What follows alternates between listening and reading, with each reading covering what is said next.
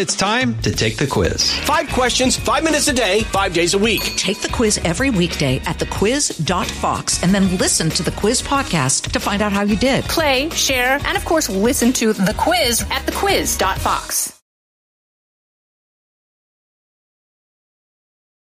From high atop Fox News headquarters in New York City, always seeking solutions, never sowing division. It's Thanks so much for being here, everybody. It's the Brian Kilmeade Show. We got Congressman Mike Gallagher standing by, Senator Joni Ernst, fresh off a Middle East visit, military veteran, Senator Armed Service Committee member. And we have a lot going on today, and we have a hot war going on. And right now you see, we've been watching it all morning on Fox and Friends. They are bombing, and I can't see if it's coming from jets or rockets or who knows, even drones, Gaza. And you see these huge plumes of smoke, and you know they are targeting things that have secondary explosions, especially in the port of Gaza, where there's some boats sitting out there, and I don't think they just want to stop them from fishing. Before we get to Congressman Mike Gallagher of Wisconsin, let's get to the big three. Now, with the stories you need to know, it's Brian's Big Three. Number 3. Would you vote for Steve Scalise? I would not. I plan on voting for Jim Jordan. I'm not supporting Steve Scalise. I'll be voting for Jim Jordan. It's not over. I'm still throwing my support behind Jim Jordan for Speaker. I'm concerned he doesn't have the votes to get to 218. Is this insane? Political suicide. Republicans show they are a house in turmoil as Steve Scalise emerges as the choice for Speaker, but sits without the votes to be the Speaker, as the selfish self-promoters put themselves ahead of their party, their chamber, and their country. Number 2. Was it bird brain? Yeah, it doesn't even make sense. Like, he used to be cool at that. He's not cool at that anymore, but he sees the numbers we see. We're coming. She's not coming anywhere. She's down to me by 40 and 50 points. I'm beating her in South Carolina, her state, by 30 points or more. 2024 polls show Trump and Haley gaining momentum, as both show how they would handle this hostile realigning world. We talked to Ambassador Haley yesterday. You'll hear from Donald Trump in my exclusive conversation that will air in its entirety today. Number 1. I never really thought that I would see and have confirmed pictures of terrorists beheading children. I never thought I'd ever... Anyway, turns out he didn't see any of that video of beheading children. Heart-pounding tension in Israel as a major offensive into Gaza could begin at any moment, and the threat of a multi-front war looms. Let's bring in Congressman Mike Gallagher now, chairman of the Select Committee on China, and so much more, Marine veteran. Congressman, welcome back. Your take on what you've seen so far. We had our Secretary of State have a joint press conference without taking any questions from the press. His remarks were stern and straight and shows that so far we're very much in their corner. You comfortable with that? I'm glad he went. I'm glad that thus far the administration has voiced its unequivocal support for Israel. But as we've talked about before, Brian, really the critical thing is not words, it's actions. And the actions I'm looking to see, well, let's admit some of these actions are actions Congress needs to take. And the ongoing turmoil over the speaker's race and the self-immolation among congressional Republicans precludes us from taking up a bill to resupply Israel, to make sure they don't run low on ammo for Iron Dome, to make sure that they have the small diameter bombs they need as they launch an offensive into Gaza, to provide any other assistance that we can to ensure that they can recover as many of their hostages and we can recover as many of our hostages. So that's not something we can just blame on the executive branch. We need to step up in Congress and do that.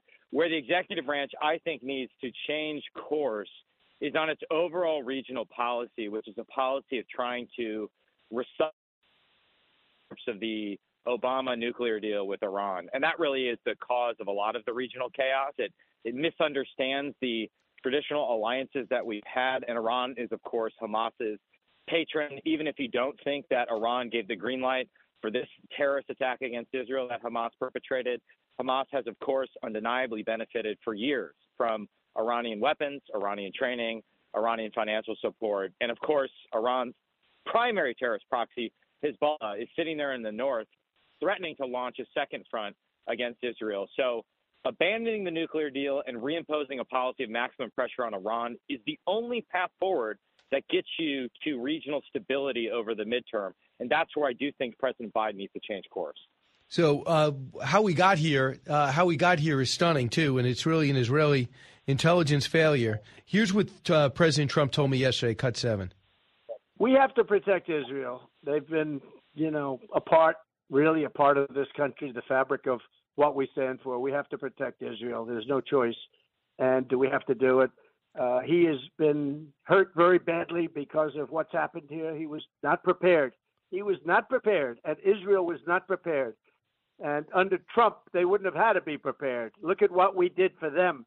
And we did that alone. We didn't do that with Israel. And you know what I'm talking about. We did that totally alone, not with Israel. And but they were not prepared. It's really hard to argue. They were not prepared in any way. We still don't know exactly how they were able to pull off this attack, but we know one thing, Israel was totally surprised by it. Yeah, and this, of course, happened near the 50th anniversary of the Yom Kippur War, which was a massive intelligence failure on the part of the Israelis. And so the parallels are actually very stunning. I would commend to your listeners an article that Mike Duran recently wrote about the Yom Kippur War, which goes in depth about the failures that led to it, as well as the broader geopolitical dynamics, and then lays out some lessons for the present day. But we clearly also did not have our eye on the ball in terms of Hamas's capabilities and intentions. And I really think there's a bigger lesson here, because part of the status quo thinking was that because Hamas had such severe challenges in governing Gaza, that they had kind of reached a modus vivendi with Israel. They wouldn't do something this brazen, which gets to this big idea of that the president voiced with respect to China, which is because China has such severe economic problems domestically that they won't risk invading Taiwan. But I think what the war against Israel, Russia's invasion of Ukraine should remind us is that sometimes terrorist groups and authoritarian regimes do things that may seem illogical from a Western perspective, but we can't graft our own sensibilities and values onto them. We have to prepare for the worst case scenario. And above all, we have to rearm, because hard power is the only common language that we speak in many cases. The best way to preserve the peace is for us to have a credible military deterrent. And I worry that deterrent is crumbling around the world right now. I know. I mean, we got to start building up our Navy, financing our Army, start recruiting again, get image ads out there, make people want to serve. Don't go out there with this politically correct stuff and wonder about what white rage is. That's the stuff that turns people off that normally would serve, and turns off families that usually have their kids serve. And we're very fortunate to have that. I've never seen it seems like the Pentagon goes back to school on how to get forces, which is insane. But, Congressman, we're going to look at a war that is going to consist, for now, in the Gaza Strip, which is 25 miles long, 7.5 miles wide, with 2 million people living in it. It's a tiny sliver of land with a small port. But that's where the terrorists are. Is there a way to fight this, to win, and not alienate people who want to vilify Israel if there are collateral damage and there are civilians caught in the line of fire? Well, there's going to be collateral damage. I mean, there's collateral damage in any war. It's why we should be focusing so much of our efforts in deterring war, because war, even in a limited fashion, is absolutely horrific. But I think the key thing for public figures like me, or people that have a massive platform and influence like you, is to push back on any suggestion of moral equivalence between the Israeli military and its efforts to defend itself and systematically dismantle Hamas, and the barbaric terrorist attacks that we're seeing from this Salafi jihadist group. Because though there may be collateral damage, the Israeli military isn't going to go rape women and cut the heads off babies. These are two fundamentally different things. And some of the disgusting apologies that we're seeing for Hamas from tenured professors at American universities that receive generous taxpayer subsidies are absolutely disgusting. Some of what we're seeing from the American left to blame Israel is absolutely disgusting. So I just think we have to push back against that narrative. I worry that it's going to gain some momentum, but all the more reason why we need to remind people constantly that Hamas launched a terrorist attack against Israel. Israel has a right to defend itself, and we, as Israel's closest ally, need to back our closest ally in the Middle East to the hilt. Here's what Congressman Michael McCall said, Chairman of Foreign Relations. He told us yesterday, Cut 21. When the Egyptians did warn Israeli officials, obviously there wasn't enough done to stop it. This concerns me, not just with respect to Hamas, but what about our intelligence on Hezbollah? What about our intelligence on Iran? They say there's no clear link to Iran. I disagree with that. Iran gives them $100 million a year, and we know that a lot of the weapons systems they get come straight out of Iran. So the idea that Iran's not complicit or doesn't have any fingerprints on this is absolutely laughable. Do you feel the same way? Yeah, I think Congressman McCall nailed it. And I think it seems as though the administration is going to great lengths to push back on the idea that Iran was involved in this, which, again, regardless of whether you think they gave the specific operational or tactical green light for this operation, Iran is Hamas's primary patron.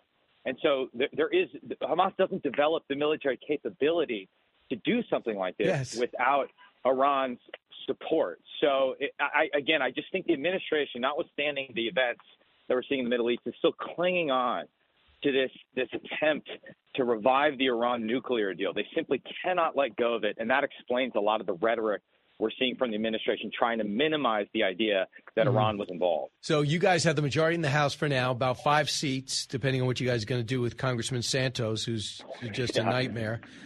So you guys go behind closed doors and you decide the person who got more votes was Steve Scalise over Jim Jordan. Jim Jordan endorses Steve Scalise. Kevin McCarthy says, don't nominate me. Go with whoever gets the most votes. And it's Steve Scalise. But yet this is what we heard, Cut 26. Would you vote for Steve Scalise? I would not. I plan on voting for Jim Jordan. I'm not supporting Steve Scalise. I'll be voting for Jim Jordan. It's not over. I'm still throwing my support behind Jim Jordan for Speaker. I'm concerned he doesn't have the votes to get to 218, and so we should probably resolve that before we go to the floor. Main concerns are the way this place is run. And you think Scalise will continue that?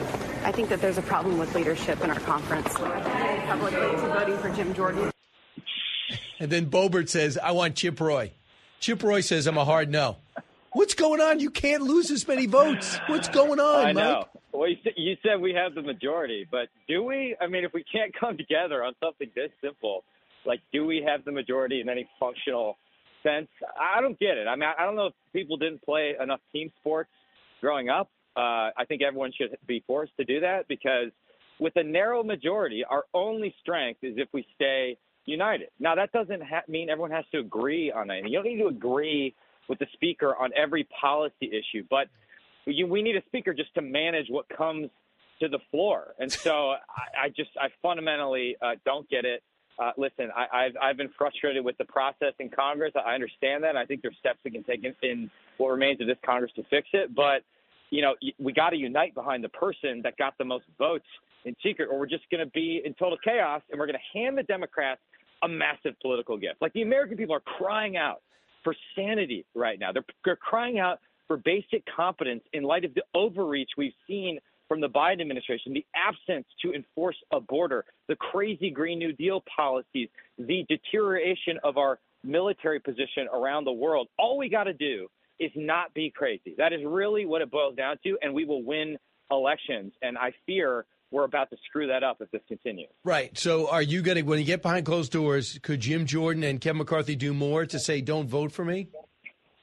I think so. I think, maybe Jim needs to go individually to all these holdouts and say back Scalise. Otherwise, we're going to have to start exploring more creative options. Maybe Jim, being a state champion wrestler, can wrestle for it. I don't know. Let's start. We're going to have to start experimenting at this point. It's getting crazy. Was it going to be a vote today? I hope so. We're having a member meeting at noon that was just announced.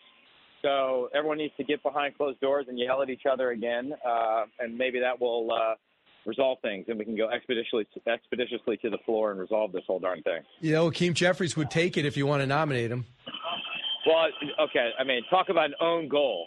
We're just gonna gift this thing to the Democrats right now. I'm sure he would love that, which is all the more reason why we need to unite. We need to get behind a speaker candidate. Again, you're not going to agree with the person 100%, but we need a speaker to move forward. All right, Congressman Mike Gallagher, there's a whole lot going on in the world and in Congress.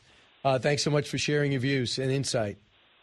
Thank you, sir. All right. Listen, your turn. 1-866-408-7669. You've been watching the coverage. You've been hearing the opinions. You don't have to agree with me. Just get on board, or you can go to BrianKilmeade.com, click on comments. Senator Joni Ernst coming up after that, and we'll give you some excerpts and previews of the interview that's coming your way from President Donald Trump. Don't move. Diving deep into today's top stories, it's Brian Kilmeade. Hey, it's Clay Travis. Join me for Outkick the Show as we dive deep into a mix of topics. New episodes available Monday to Friday on your favorite podcast platform, and watch directly on Outkick.com/watch.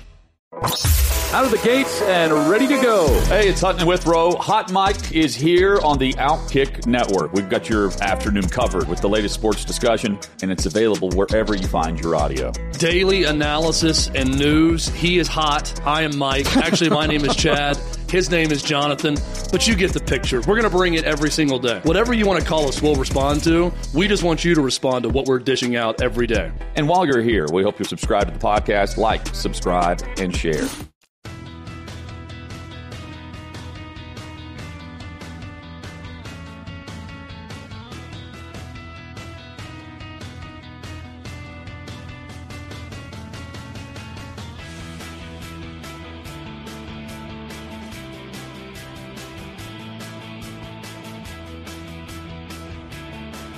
Radio that makes you think. This is the Brian Kilmeade Show. I like Jim. I think Jim's great. I like them both, by the way, but I think Jim is great. Tremendous fighter, tough guy, really liked a lot. But, don't forget, they have a vote now, Brian. They have to vote. And I think it's going to be very hard, maybe in either case, for somebody to get, if you lose 4 votes, you can't get it. Now, I think Steve will lose far more than 4, and I think probably Jim will too. And then you end up in one of these crazy stalemates. It's a very interesting situation.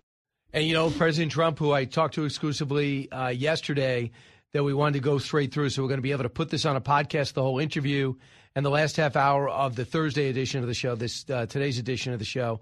But that was his insight. He said, while we were on doing this interview yesterday, Steve Scalise emerged as the top vote getter. And it's the president who said, listen, by my numbers, I don't think he's going to have the votes. And he's not. How insane is that the Republicans will shoot themselves in the foot again like this? Why is it so hard for them just to say, this was my person, but now that what's better for everybody is the person who's getting the most votes, but not enough, is Steve Scalise. I'm going to go with that. If you want him to get the appropriation bills done, you guys got to actually do the work. So to do the work, you got to have a speaker. Oh, leave Patrick McHenry there. Just leave him there and just make him the real speaker and let him go. Because no one really needs to know the speaker, but that body needs a speaker. That's the issue. Here's what Newt Gingrich say, what he said about Scalise. Cut 31. Somebody has to get 217 votes, and the House has to get its act together under our Constitution, because the world's dangerous, and people like Hamas are not hanging around waiting for the House Republicans. So I hope in the next 24 hours they'll find a way to get to 217, and I hope that by tomorrow afternoon we'll have Speaker Steve Scalise. He won a straight-up fight. It was a fair fight with a very good member, Jim Jordan, and I think that we'll see what actually happens. So Dino writes me and says, you have a little over a year for a Speaker of the House until a new one comes in January 2024.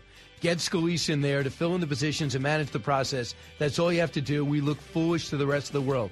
No kidding, Dino. I've been saying that from day one. And Matt Gaetz is primarily responsible.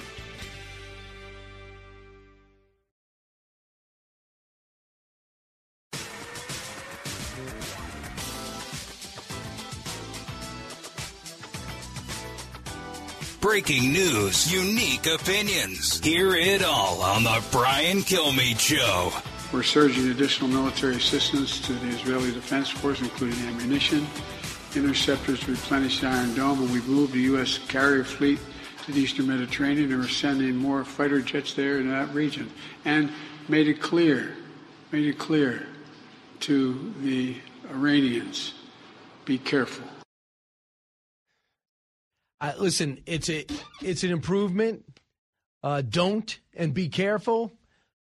And I know you don't want to start a world war, but I wouldn't mind more directly. Listen, Hamas would not exist without you. Hezbollah would not be there since 1981 without you. We know exactly your objective is the same as theirs. We know that the weaponry, the machinery, the weapon systems, the manufacturing has been transferred from you. And we also noticed how you celebrated the Saturday attacks. Watch yourself. It's a start, but I would love to see a change in policy. Senator Joni Ernst served this country in uniform. Now she's on the Senate Armed Services Committee, Small Business Entrepreneurship. She is just fresh off of Codell and right through the Middle East, where she led a bipartisan group. She joins us now. Senator Ernst, I guess you weren't expecting this when you left. I was not, Brian. This congressional delegation was to travel through the Middle East, mainly Saudi Arabia and Israel, to talk further peace treaty between the two nations. We left the meeting with the Crown Prince of Saudi Arabia very optimistic, and woke up the next morning and learned of these attacks against Israel from Hamas. So very, very tragic ending to our congressional delegation. We were able to go in and meet with leaders in Israel. It took a little bit of doing, but we were able to get there, and I was very proud to stand shoulder to shoulder with our friend and ally Israel. So the whole thing is there was such optimism as Brett Baer wanted to talk to MBS, and then Netanyahu saw the interview, said, come over, I'd like to work this out. It looked like they were going to be moving forward with this. And this is what President Trump told me yesterday. Of course, he won 45th president, wants to be the 47th. Cut 8. And you can kiss that deal goodbye with Israel and Saudi Arabia. You can kiss that deal goodbye. That's going to be gone now for a long time. We would have had that. We would have had Saudi Arabia signed a long time ago. They would have been signed up along with the other countries that already signed the Abraham Accords. But you can kiss that deal goodbye. They can't negotiate now. It would be impossible under the circumstances to make a deal with Israel and Saudi Arabia right now. What I did find out is MBS did talk to his counterpart over in Iran. They did speak yesterday. What was your thoughts when you left, and do you think President Trump is right? I don't think President Trump is right, because I do think that this is more than the Palestinian people. This is about Hamas. Now, Saudi Arabia has said that they back the people of Palestine, but that's not the issue. Hamas is the issue. It is a terrorist organization. I don't know of any civilized nation that would stand behind this ISIS-like terroristic group. They are using the Palestinian people as a shield. Maybe, and what we know, but Senator, don't you know that they are the more popular than Palestinian Authority? The last election they had, they won, and now people, if they put it up again, nobody thinks they wouldn't win. So they have the hearts and minds of most of the Palestinians in the region, don't you think? Well, hey, I am not going to dispute that the Palestinian authorities, the leadership there with President Abbas is very, very weak. And I think that's what the Palestinian people see, is that he is an extremely weak leader. They, of course, are terrorized by Hamas in that region. So I think we have to understand that this is going to be extremely complicated, but I still think that there is an avenue for Saudi Arabia and Israel to move forward. Both are extremely strong countries. So all this aside, it is horrible. It's going to last for a while. We know and understand that. But we can't give up on peace between Saudi Arabia and Israel. So what do you want to hear from and do with Iran in this situation? Nobody wants a world war, but how do we ever have a semblance of safety and security in the region and at home while this regime stays in power? What do we do? Oh, my. Brian, number one, freeze the Iranian access to Biden's $6 billion. We can't allow the Iranians to continue receiving funds, whether it's their own frozen assets, they need to stay frozen. And then, of course, the Iranians are selling oil like crazy. And even though we have sanctions on Iranian oil, this administration has all but drug its feet on intercepting Iranian tankers. We have got to enforce those sanctions, bottom line, and we can't allow them to cow our partners and friends around the region. So we have to have very clear leadership on this issue. And of course, with President Biden in the White House, we don't get that. None of this would have happened if we had strong American leadership at the helm. That's simply not coming with Joe Biden. It isn't, and the whole world's aflame because of it.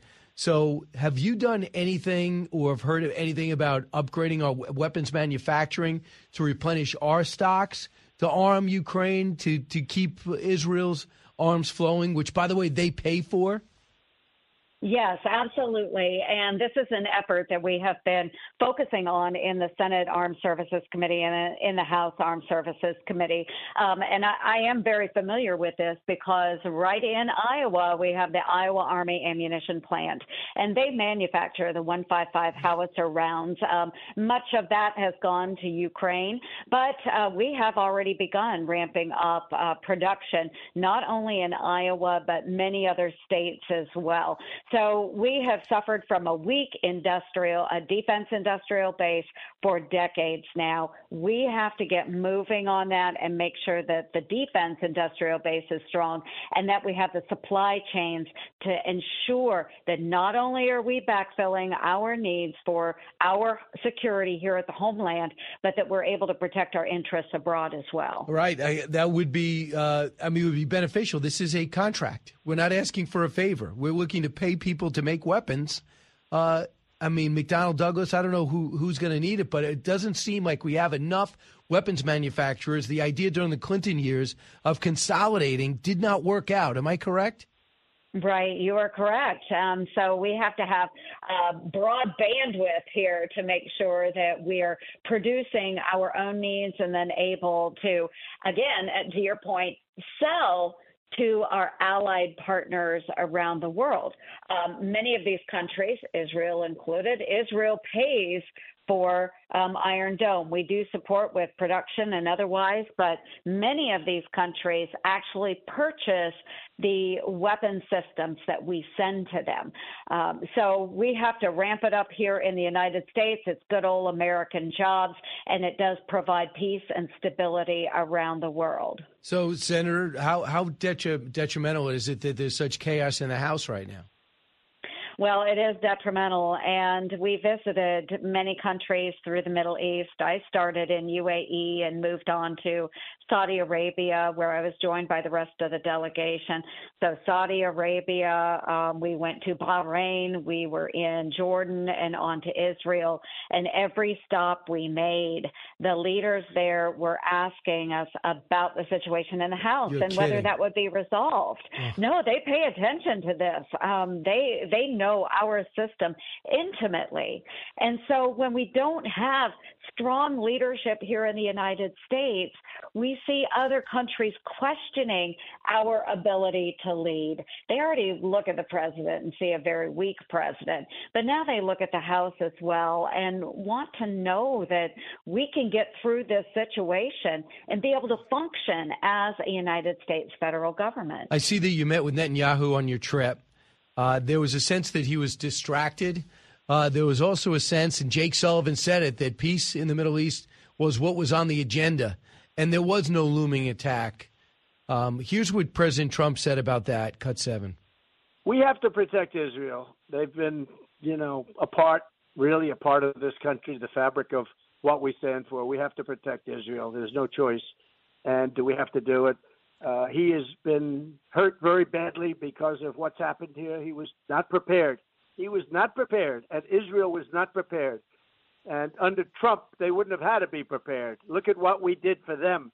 And we did that alone. We didn't do that with Israel. And you know what I'm talking about. We did that totally alone, not with Israel. And but they were not prepared.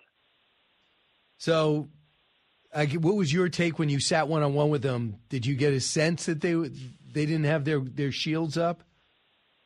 Well, I have a sense that they were very, very disappointed that they had missed the information maybe that would have helped prevent this attack by Hamas. You could tell that weighed very heavy on them. Too often, and I don't know the full situation. I know that they are investigating it, but if they were looking to technology, we know that Hamas doesn't always use a lot of high-level technology, and that through some of these lower-level, just regular old conventional warfare, they were able to sneak this attack on the Israelis. But you could see that weighed very heavy on his mind. They have been able to form an emergency coalition government. I think that's extremely important. It's bringing everyone together in a unified front to combat Hamas and push back on Iranian threat coming from other Iranian terrorist proxies. But you could tell that the sadness that was in the room as he met with our delegation. We were also in the room with Ron Dermer, his advisor, and it was very emotional, but also you could tell they were very resolute. It was a sense of we're not going to let them continue to kill our population. And we all know Hamas's stated goal is to kill Israelis, kill Jewish people, annihilate the Jewish nation of Israel. And you could tell that this went to their very core, and they are ready to fight. Now, Michael McCall says the Egyptian did warn the Israelis. Did you get any indication of that? I don't know where his source was, but he's chairman of foreign relations in the House. He doesn't usually just say things off the cuff. Well, nothing was raised to that issue, so I don't know where that information came from.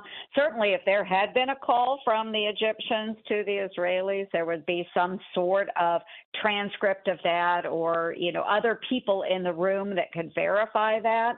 I haven't heard of any of that yet. We have to be very careful because I'm sure all of these Hamas supporters or countries that might be aligned with Hamas will be spreading information or disinformation. So we're going to have to wade through this very carefully. But for now, I think it's really important that we stress to Israel that we as the United States of America stand firmly with them and against the terrorism and the horrible stories that we heard from the Americans that we met with in Israel, from the Israeli leadership, that we are standing firmly against those acts of terrorism against women and children and the elderly. Atrocious. Now, listen, you just explained the reality of the situation, but the Secretary of State is going from meeting with Netanyahu right now to meeting with the President Herzog, and tomorrow or today, I'm not sure, he's going to meet with the Palestinian Authority, Mahmoud Abbas. I know he wants to prevent the West Bank from militarizing and getting involved in this, but do you agree with the decision? Well, I think that we have to keep lines of communication open with everyone. I can appreciate that, but I hope the message is very firm to President Abbas that we do not stand for this. And if any more of these different factions or groups engage, that the Israelis will also take them out. So again, Prime Minister we should stop giving Netanyahu him millions. was firm. Right, but the thing is, Senator Ernst, with you. But the thing is, we got to stop just giving him money. We just gave the president of the United States said, because Trump didn't do it, I'm going to do it the opposite day. And he gave them $70 million annually since he took office. And we don't think for a second that's going to make the people, Palestinians' lives better. No, absolutely not. You see where the leadership is. They will take that money. It's just like, you're living in fantasy land if you think the $6 billion that of those unfrozen assets going to Iran, if you think that's only going to be used for medical and humanitarian aids. We can all laugh at that. I think the American people is smarter than leadership here to think that Iran and all of its proxy organizations actually use any American dollars to benefit their people. They use it to kill us, to kill Israelis, to kill other allies around the world. Senator Ernst, thanks for doing what you did. Go over the Middle East, let it go down. You know it's important. Also, you know it's important to fund Ukraine. And in a smart way, and with the way that gets audits, and we can explain the objective, but we still need to do it, don't we? Yes, a smart way. You're spot on, Brian. We must do it for our own national security interests, but we do it in a smart way where we know exactly where those dollars are going. Senator Ernst, thanks so much. Appreciate it. Yeah, thank you, Brian. All right, when we get back, we'll go from Connecticut to Georgia up to upstate New York. You're listening to the Brian Kilmeade Show. We take calls next. Don't move. Want even more Brian? Download the podcast at briankilmeadshow.com. Every episode, exclusive interviews on demand. More of Kilmeade coming up.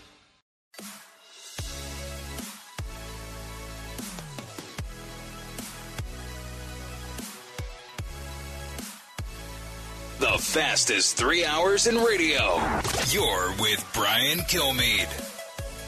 Hey, Teddy and Booker T is coming out November 7th. I think it's a book you guys are going to like, but more importantly, for now, I got to tell you, I'm going to be in Red Bank, New Jersey on November 9th. Be able to talk about history, patriotic, motivational, inspirational. It's a lot of fun. So I hope to see everyone in person that's in the New Jersey area. Then Huntsville, Alabama, Montgomery, Alabama, Pittsburgh, Holland, Michigan, Skokie, Illinois, and Joliet, Illinois over in January, the last 2 dates. So go check it out at briankilmeade.com. Hope to see you there. Ezra in Atlanta. Hey, Ezra. Good morning, sir. How are you? Good. What's on your mind? A couple of comments. I mean, one thing we've got to credit the Democrats with is Nancy Pelosi's ability to get them 100% to always vote for their team. True. Which is what, the Republicans have to do. Even if they lose in, say, round one in the finals, they've got to do that. They can't even pick their roster. Well, yeah, and they're great at marketing. So nonsense like Black Lives Matter, they still all go for it. But my real concern today is why should Israel trust us as a ally for more than a moment after the things we've done in Afghanistan and that debacle? I mean, we're there when it's convenient. We're there when public sentiment's there, but then it turns around and we're gone. So if I'm Israel, I'm going to fight this thing by myself and only count on myself. Steve, thanks so much. Great points, Ezra. Steve, WLAD. And thank you for your service to this country. While I was listening to you, you were talking to Newt Gingrich. I think he'd be an excellent option if the House can't get together. Now, I understand both sides, but I think Matt Gaetz and the Republicans are missing an opportunity to come up north in these Democratic cities. All right. Thanks so much. I don't want to compromise candidate.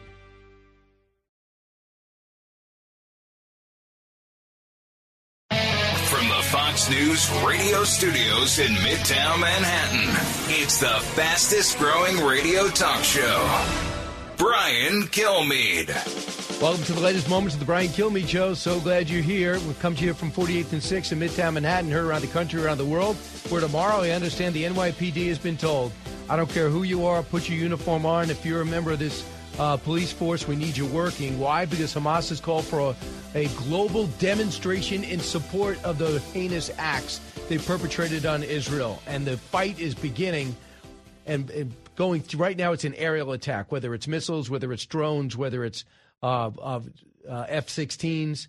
They're blowing up various locations, targeted locations in Gaza, and we'll discuss that. Mark Thiessen standing by, General Keith Kellogg as well.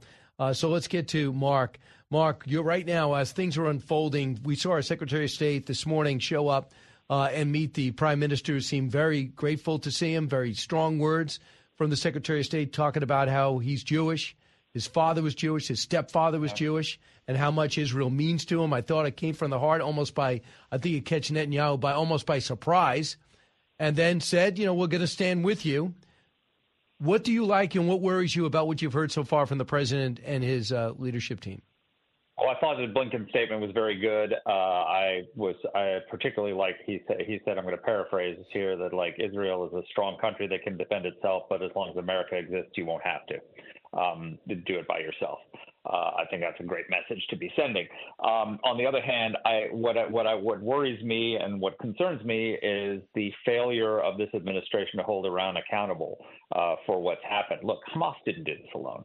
And it doesn't matter whether or not we can have intelligence showing a direct policy coordination. The Wall Street Journal seems to have documented it from Hamas and Hezbollah officials that they planned the green light of the operation. But Hamas is a proxy of Iran. It's funded by Iran. It's trained by Iran. It's armed by Iran. And this is an Iranian proxy attack on Israel that took the lives of now 25 Americans, and we've got dozens of Americans held hostage by Hamas. Where was the president's statement saying to the Iranians, if you touch a single hair on the head of an American hostage, if one of them dies, if one of them is injured, if one of them gets a scratch on their knee, we will strike Iran. That's the message he should be sending. That's the message that Donald Trump sent. When Donald Trump was president, he drew a red line that said he sent Mike Pompeo to Baghdad, and he, through the Iraqi government, sent a message to the Iranian leadership. Two things. This was the Trump doctrine, if you want to call it that if Iran is responsible for, or its militias or its proxies kill a single American, we will strike Iran, and we will not distinguish between Iran and its terrorist proxies. It's basically a version of the Bush doctrine. If you support the terrorists or fund the terrorists, you're a terrorist and you're an enemy of the United States of America. And Iran danced around that red line for a long time. They struck European oil tankers. They shot down an unmanned American drone, but didn't strike down a manned plane that was flying near it. And then they made a mistake. Kataib Hezbollah, their militia in Iran, struck an American military base, killed an American contractor, injured 4 American service members, and Trump ordered us to take out Kataib Hezbollah. Then they set the U.S. embassy on fire, and he killed Qasem Soleimani. And he told the Iranians that if you retaliate, we will strike Iran directly. He killed Soleimani when he was arriving in Baghdad. Why is Biden not reiterating that? He's that afraid line today. He's afraid. Exactly. He's not direct, and he still has, my opinion, he still believes he can rectify some type of relationship with Iran. He should come out and say, at very least, this is fractured. I tried. I paid a huge political price, and I'm going to learn from it. But he's not doing that. We should be striking Iran now because they killed 25 Americans. We should be holding them responsible. Soleimani's successor should be dead. Okay, they crossed because that isn't a Trump red line. That's an American red line set by the American president, right? And by the way, Donald Trump was the one who enforced Obama's red line on chemical weapons in Syria. The red lines that are established by one administration don't disappear or expire once the president leaves, unless explicitly done so. So we should already be holding them responsible. Fine, let's move forward. Where is the warning to the Iranians that we will hold you responsible? You are responsible for the lives of every single American that's being held by Hamas right now. You are, and if one of them is harm comes to any of them, you will pay the price. The strike will be against you. And the reason is exactly that, because the Iranians believe, I think you hit the nail on the head, that he's more afraid of escalation than they are. It put aside the folly of his policy. He's afraid of getting into a war with Iran more than Iran is afraid of getting in a war with the United States. And why do they think he's afraid of escalation? I'll tell you why. Because he's been slow rolling aid in Ukraine and constantly saying how he's afraid of escalation with Russia. So he literally is saying, I'm afraid of escalation. So the Iranians look at the withdrawal from Afghanistan, the slow rolling of aid to Ukraine, the fear of getting into a war with Russia, and they say he's not going to do anything about this. He's not going to hold us responsible. We can do what the hell we want.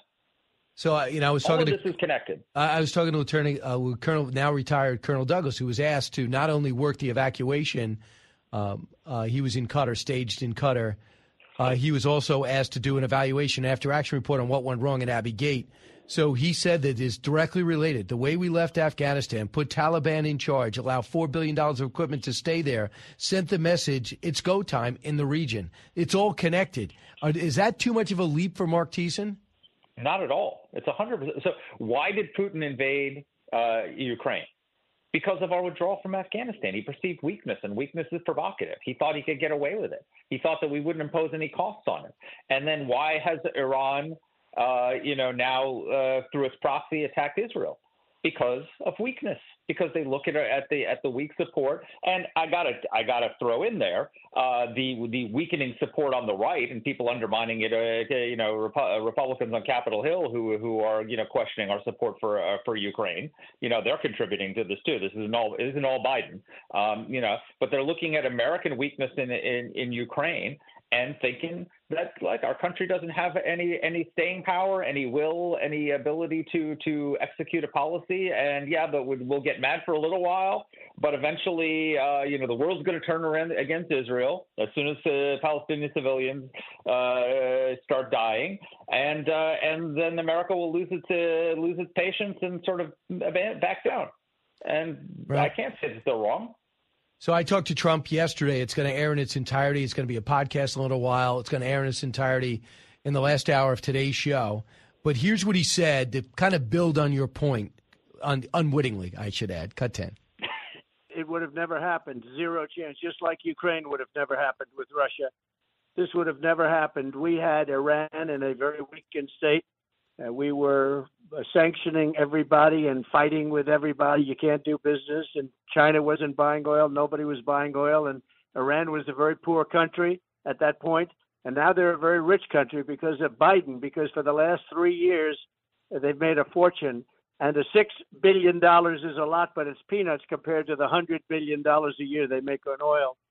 And they're very rich. They were a very poor country, and now they're a very rich country. And they're the ones leading this whole situation. And you have a big problem on your hands, and Israel has a problem like they never envisioned. This could have never happened under the Trump administration. And I have to say, this is one time. It's not the only time, but he kind of agrees. You kind of agree with him, and he agrees with you. 100%. I talked to him yesterday too. He's right. This would have never happened under Ukraine. Wouldn't have happened. This wouldn't have happened. The Afghan withdrawal would have happened differently if it did. And I think he could have been convinced to leave. He would have been convinced to leave a small residual force there, which Biden refused to do, and the Taliban would have never taken over. I mean, none of these things would have happened. And he's right on the merits too. I just had Elliot Abrams on my podcast, What the Hell is Going On, which Dana very nicely promoted on America's Newsroom. I noticed you never do. But Elliot Abrams pointed out that when Trump left office, Iran had $4 billion in cash reserves, and today they have $40 billion. Yeah, if you wanted the encapsulation of the problem right there, they stopped enforcement of the oil sanctions. They haven't lifted the oil sanctions; they stopped enforcing them. And by the way, Jack Lew, the guy who's supposed to be the U.S. ambassador to Israel, who the Democrats are now trying to expedite through the Senate, he actually, during the Obama administration, when he was Treasury Secretary, I wrote a column on this in the Washington Post in 2018, based on a report from the Senate Committee on Investigations. He actually helped Iran avoid sanctions enforcement, and lied to the Senate about it. And we're going to confirm him as ambassador to Israel, a guy who helped the Iranians avoid the sanctions during the Obama administration, tried to strong arm U.S. banks into making cash transactions for the Iranian regime. That's insane. I did not realize that. Thank you for your research. The other thing would be, what about Rob Malley? What about that guy? Yeah. All of a sudden, he gets suspended, double dealing with back channeling Iran information. We never got to the bottom of the former Secretary of State possibly undermining Donald Trump, meeting with Iranian officials, essentially saying we're going to impeach him or get rid of him. Just hang in there. No, it's exactly right. I mean, all the worst people. Why is this happening now? Because all the worst people who executed the disastrous Obama policies that Trump reversed are in charge of our policies now. And the Iranian regime. One of the reasons why you didn't have any of these kinds of attacks under Trump, it's not because Iran was changed its its desires or its philosophy. It's because they didn't have the money. I mean, even and don't take my word. The New York Times, the Washington Post published major stories in which they talked about how the maximum pressure sanctions were so draining Iran's resources that they couldn't pay the salaries of Hezbollah fighters. They couldn't pay their proxies. And as soon as when Trump came into office, they were flooded with cash. I mean, we talk about the $6 billion ransom. Obama sent them pallets of cash and secret flights. We only got that off Arab TV. Remember, Al Arabiya or it might be Al Jazeera. We go, well, excuse me. Why do Democrats give them cash? Why would you give terrorists cash? What do you think terrorists will do with cash? They'll kill people. They carry out terrorist attacks. It's like it's such a simple philosophy. You squeeze the hell out of them. This regime is never going to change its behavior unless it's forced to. You're not going to be able to bring them into the community of civilized nations. You're not going to be able to get them to behave. You have to contain them. You have to squeeze them. You have to deny them resources. And by the way, we should be supporting the Iranian people in trying to overthrow the mullahs. Every time that the Iranian people rise up, we hold them at arm's length. Obama wouldn't start. When they had the Green Revolution there, Obama wouldn't support them. When the Iranian people were marching in the streets over the hijabs, the girl being killed, the Biden administration didn't support them. Why do we not support the Iranian people in their aspirations? They don't hate us. They refused to walk over the Israeli and American flags the other day. The Iranian people are great. It's their leaders who suck. And by the way, I did not realize how deep the hatred was between Iran and Saudi Arabia until that leak of the internal documents under Secretary of State Hillary Clinton we put him in jail and he had a sex change. Who am I talking about? Do you remember the Chelsea Manning? Oh, yeah, Chelsea Manning. Yeah, Chelsea Manning leaks all this stuff, and I'm seeing how much these guys hate each other by their interactions with our State Department. And that's why, by the way, they didn't like that all getting out. But when you saw that rivalry, as we clamped down on Iran, it produced the Abraham Accords. They saw we were for real. When we gave the Saudis missile defense. Yes. And the Soleimani strike. It didn't start a war. It led to peace. Yes. Because the Arabs believed that Israel was strong, the United States was strong, that Iran was weakened and cornered, and so they felt comfortable to pursue peace. And just so you know, you can be optimistic because America like this is a choice. We could easily choose to be different. It's not as if we have to get external help. We got our own resources, our own oil, our own gas, our own natural gas. We got everything we need. Our country can feed, our breadbasket can feed the entire world. So we got it. We just have to choose to use it. And we just need a new administration. We have to lead. We have to lead on the world stage. It's part of, we can secure our border and lead the world and deter the world's tyrants. I mean, think about this, Brian. Russia just started a war in Europe. Iran just started a war in the Middle East.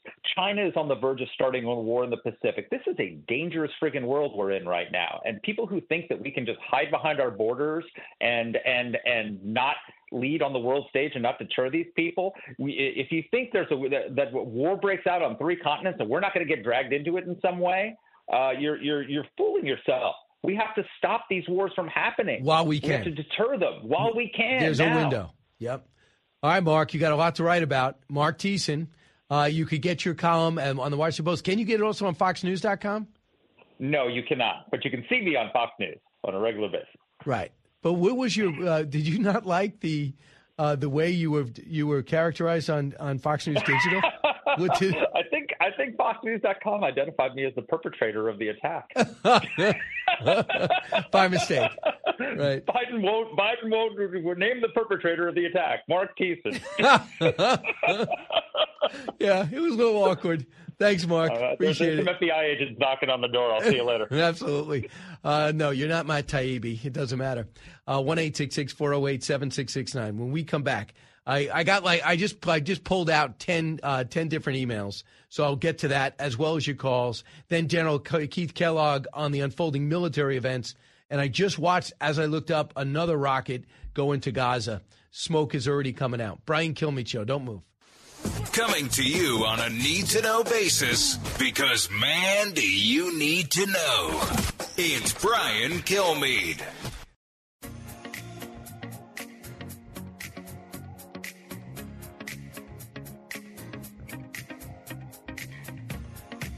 Information you want. Truth you demand.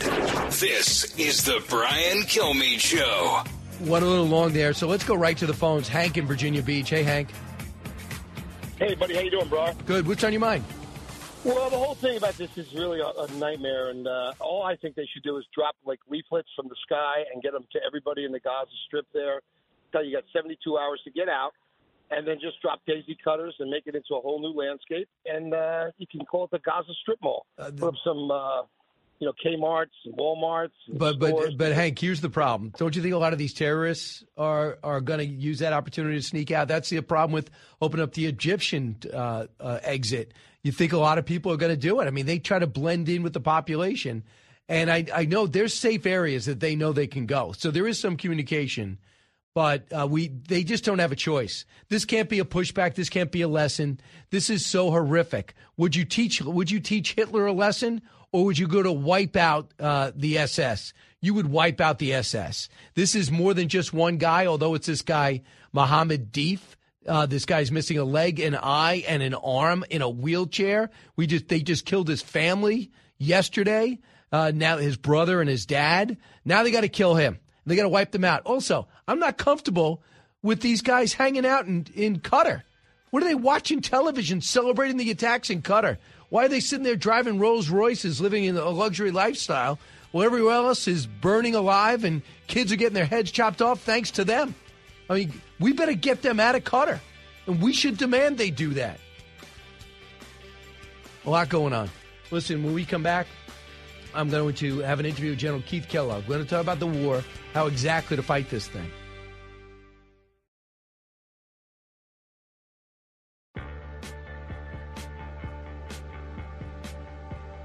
From his mouth to your ears, it's Brian Kilmeade. I think it's very clear land or ground invasion is imminent. I mean, Hamas's surprise incursion, though, frankly, in Israel, it's going to backfire. They had this one day of glory, but it's over. Israel is going to hammer them. And this time when they go into Gaza, it's going to be a lot different than before. Their forces are going to take their time. They're going to go block by block. This is a military operation that has to focus on restoring deterrence. They need to hammer Hamas. They need to punish them to a level that reestablishes deterrence. And frankly, it's going to get very bloody. And what he's trying to say is there's going to be civilian casualties. General Keith Kellogg joins us now, knows all about it. But I've got a forecast and tap into your great military mind to give us an idea how it's going to look. General, welcome back. Hey, Brian, thanks for having me. Well, you kind of hit it. It's not going to be very pretty. And I'd remind everybody, all of your listeners, that, war is ugly. And in fact, Robert E. Lee once said, glad war is so ugly, otherwise you become too fond of it. And when you look at a built-up area like you're seeing in Gaza right now, this is going to be street to street, house to house, building to building kind of fighting. And they're going to use artillery, and they're going to have to level buildings. And this is the worst nightmare of any military commander, of going into a built-up area, especially one that's been rubblized, as the term is used, to go in there and try to root people out. But this is one of those, they're going to have to come up with a hard decision, and I'm sure they have, of going to Gaza and basically destroy Hamas. And I think that needs to be done. But it's not going to be a pretty operation. They won't use Brian, they won't use a lot of ground forces only because they know that the casualty levels, they don't want to increase them as well. They're already talking almost 1,000 casualties in the Israeli military. That's a lot of soldiers to lose in Israel. And you don't want to squander those troops, so you use firepower to offset it. I think the biggest thing they want to not only just punish Hamas, but the big thing is trying to find out where those hostages are. There's well over 100 hostages that are out there. And right now we believe there's at least 17 Americans that are among them. And how do you find them? How do you get them? How do you bring them out? So it's a dual effort. But you can't focus in on the hostages as a primary role. It's actually a secondary role. It's eliminating Hamas and the leadership. So bottom line, it's going to be pretty? No. It's going to be ugly? Yeah. And I tell people, just shield yourself for some pretty horrific images that you're probably going to see in the next day, next week, and next month. So the Gaza Strip is 25 miles long. It's 7.5 miles wide. It's got about 2 million people living in it. And already we see constant bombing. I'm not sure if it's F-16s. I'm not sure if it's drones. I'm not sure if it's rockets, but they are targeted. How well do you think the Israelis know Gaza? I think they know them pretty well because, remember, they were there. But, they haven't been there since 2005. People forget that Ariel Sharon, when he was prime minister, brought all of the Israelis out. In fact, they actually had 21 settlements in Gaza. They, the Israelis, and he dismantled them, and some of them he had to do forcibly. So they haven't been there, except for, basically probably their intelligence source agents and overhead. They haven't been inside to see what's really there. So they know it, yet they don't know it because it's become pretty modernized, but they understand the difficulty of operating there. But when you look at the population density, they don't know where all Hamas is. They're probably going from signals intelligence. They're probably going from electronic intelligence, a little bit on human intelligence. But I will tell you, Brian, I'm a little bit concerned about their intelligence gathering because they clearly didn't pick this fight up with their intelligence sources. That means there's a gap there, and somebody's going to have to figure it out later, not today, of why they didn't pick up this operation. Usually Israeli intelligence is very, very good. But it seemed like the Arabs did something they normally don't do, which is go quiet. And they probably went back to rudimentary forms of communication. I mean, everything by print, everything by hand, everything by courier, no electronic uses. So they've learned the hard way. They know it, but yet they don't know it because they haven't really been there for almost 18 years. And they didn't want to go then, but they're going to go now. So do you think it's to their best interest to pressure or work with Egypt to open up a corridor to let people go out? While they text civilians to say, look out, we're coming, they're also warning the terrorists who pride themselves on living in civilian areas in apartment buildings where these people don't really want to go to the board to get approved. So it's a tough situation, and I'm surprised how many people in this world are already protesting against Israel, like in Spain, in the UK. I'm looking at Times Square here in New York City, Los Angeles. If you start seeing pictures of casualties of civilians, could you lose the moral authority? Not in my mind, not in your mind, General, but in the general global population.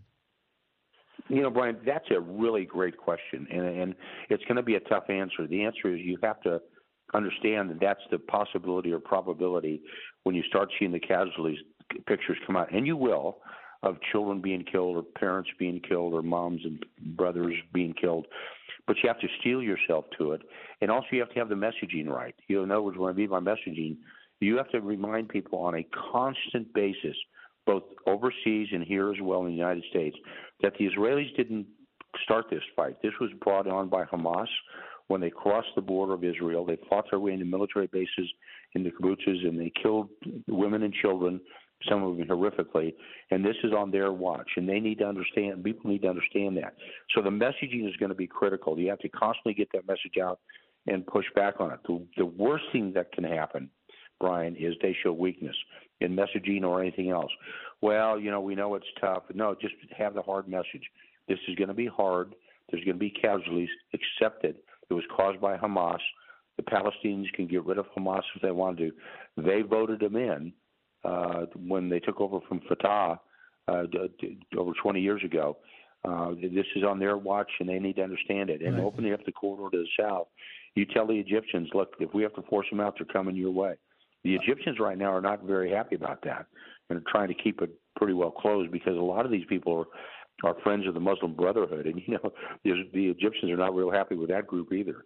So it's a great question, Brian, and it's going to be very interesting to watch, especially in our media as well. Right. Is how well the messaging is done, and people have to understand and steel yourself. It's not going to be pretty at all. Last minute, General, can I ask you what role? We know Iran orchestrates this whole thing, the depth of which will be revealed. I don't know if it's going to be revealed to us. So what do we do about it right now if I gave you the keys to the policy? It's another great question, because I'm a big believer. If it looks like a duck, quacks like a duck, walks like a duck, swims like a duck, it's probably a duck. And Iran's fingerprints are all over this. They're saying, well, there's no direct, you watch that word, direct evidence of Iran being involved. Well, that means they haven't found the email that says, oh, go ahead and attack. But of course their fingers are all over this. Of course they support Hamas. Of course they support Hezbollah to the north. And that's one of the reasons why the Forward Battle Group is there, is to remind the Iranians, do not do something really stupid. And this is one of those things we're going to have to not continue to try to normalize, because this administration they're normalizing the relations with Iran. It's a huge mistake. You know, in the last administration, we didn't try to normalize it all, but they're doing that now, and that shows weakness. And the supreme authority, the supreme leader, reacts to strength and they react to weakness. And they need to show strength, not weakness. And right now they're showing weakness.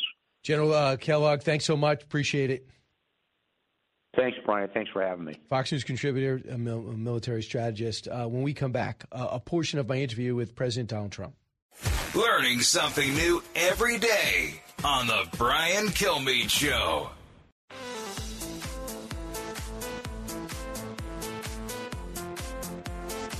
A talk show that's real. This is the Brian Kilmeade Show. Hey, welcome back. My interview with President Trump went beyond a half hour, so I have an extra segment for you. And we got the whole thing on a podcast on BrianKilmeadeShow.com. So we spoke yesterday in the afternoon. We still don't have a speaker wheel, though it looked like it was going to be Scalise, and it may still be, and I think it should be. But we also talked about Black Lives Matter, the ridiculous post in favor of the Palestinians, and the Nikki Haley rivalry, which is propping up, and the nickname that he gave her and her reaction. So here's a portion of my interview with President Trump. Let's talk about your political race. It looks like I looked at the Emerson poll right before I came up. You're winning Pennsylvania by 9. On the Real Clear average, you're up in the primaries 49-16 over DeSantis. In New Hampshire, you're up on Haley 45-14. In the general, you beat the president on average, Real Clear average, 45-44. But Nikki Haley beats Biden by 4. Do you feel as though that Governor Haley is now? I beat Biden by 11 in the Washington Post. Right. They just take the average of the last, let's say, a month. I know, but the most recent ones, the ABC Post, and that's a pretty good poll, I guess. It's certainly maybe the most expensive one of all. But under that one, I'm up 11. They thought 9, then they said 10, then it turned out to be 11. I'm up 11 in Washington Post, ABC, and I know Nikki very well. I don't think she's going to do the job that you have to do to run our country. So I had her on today or yesterday, and here's what she said about the nickname you just gave her. Yeah, I think it's lame. He's kind of lost his luster. I mean, it's a lame nickname. It doesn't even. Was it bird brain? Yeah, it doesn't even make sense. What does that even mean? Like, he used to be cool at that. He's not cool at that anymore. But look, I told my team, let's celebrate, because he sees the numbers we see. He knows exactly what we're doing. We're coming. We're coming. Get ready. What do you think? Everyone, she's not coming anywhere. She's down to me by 40 and 50 points. I'm beating her in South Carolina, her state, by 30 points or more. I think 35 points. We're beating her in Iowa by almost 40 points. We're beating her in New Hampshire by 44 points. It's just words with these politicians. She's getting clobbered. DeSanctimonious, right. He was not very close, but when it first started, I was winning by a lot. But now I'm winning by legendary numbers. But as much as I'm beating him by, I'm beating her by more, because she hasn't even caught him. It's just words with her. I know her very well. Bird brain means not very smart. I don't think there's anything wrong with that. A lot of people didn't like the name DeSanctimonious. A lot of people didn't like the name Lion Ted. A lot of them didn't. I could give you plenty of names they didn't like. Crooked Hillary. They didn't like that name, but we came out just fine. We did great in the election, and we did even better in the second election by almost 12 million votes. Right. Mr. President? I think we're just fine. No, Nikki's getting clobbered. And you know what? She hasn't really gained anything. People like to say she gained. She was in the debate, and she actually stayed the same. She didn't go up at all after the debate because people don't like her. She wasn't likable at all. Right, I know. Lastly, RFK was in yesterday. He made an independent. He's going to run as an independent. They say 45% approval with Republicans, 14% with Democrats. Will he hurt you more if you get the nomination more than Joe Biden? Well, he's a Democrat. I think it's probably helpful of me. He's a Democrat. Look, he's a Kennedy. Number one, you put the name Kennedy, that's a Democrat. But if you look at his environmental stance, he closed up New York. He wouldn't let pipelines go through to Massachusetts and various other places go through New York State. He was very, very tough. He was brutal on the environment. He actually destroyed Andrew Cuomo. He actually destroyed him because Andrew Cuomo wouldn't do a thing without his approval. And New York State got left behind. The environmental stuff that he approved is just terrible. So, no, he's a Democrat. I think it's probably very good for us. I mean, who knows? I mean, you'll tell me We'll talk about it next November. I know you got to run, but I have one more question. You're suing Christopher He Steele. was thrown out of the Democrat Party, so of course they don't love him. But he was thrown out of the Democrat Party, but he's a Democrat. If you look at his environmental record, it's destructive to our country. Lastly, I hear you're suing Christopher Steele. Is that true? Oh, yeah, we're suing him and doing very well. We're in a London court, and we're doing very well. He wrote a fake dossier. It was paid for by, I guess, Hillary Clinton, and I guess you look at the Democrat National Committee, a real bunch of nice people. That whole thing was a fake, and it's come out that way, and now we're suing them, and I hear we're making great progress. There was a story written about it yesterday. Hillary Clinton took a shot at your voters. He said they need to be deprogrammed. How do you feel about that? How do you think they feel about it? And that was one of the many reasons she lost the last election. Nobody has to be deprogrammed. Look, we have MAGA. It means if you ask Joe Biden, if you ask Biden, what do you think? What does it mean, MAGA? Do you know what it means? Define it. What does it mean? He wouldn't know it means make America great again. And we also have an America First policy. We put America before we put against other foreign nations. Many of them are hostile to us. So we're all about making America great again. We're about putting America first. Our country is a nation in decline. We're a nation that's failing. We have millions and millions, far more than you report, not your fault, but far more than you report or has been. I believe the number is 15 million. I believe it's a bigger number than New York State. They came in illegally into our country from prisons, from jails, from mental institutions, from insane asylums, and many terrorists, and many of the same people that are trying to destroy Israel right now. They come in from the Middle East, and they're coming in, and they're young and they're male. They're coming in young and they're male. What is going on? Are we going to be attacked from inside also? Because I believe so. We have an open border where millions of people are flowing through. And I don't have to convince you because I know you think it's horrible. But what's happening to our country is unbelievable. Stay safe, Mr. President. It's a very tumultuous time right now in the world. Best of luck on the campaign trail. Thanks so much for your time.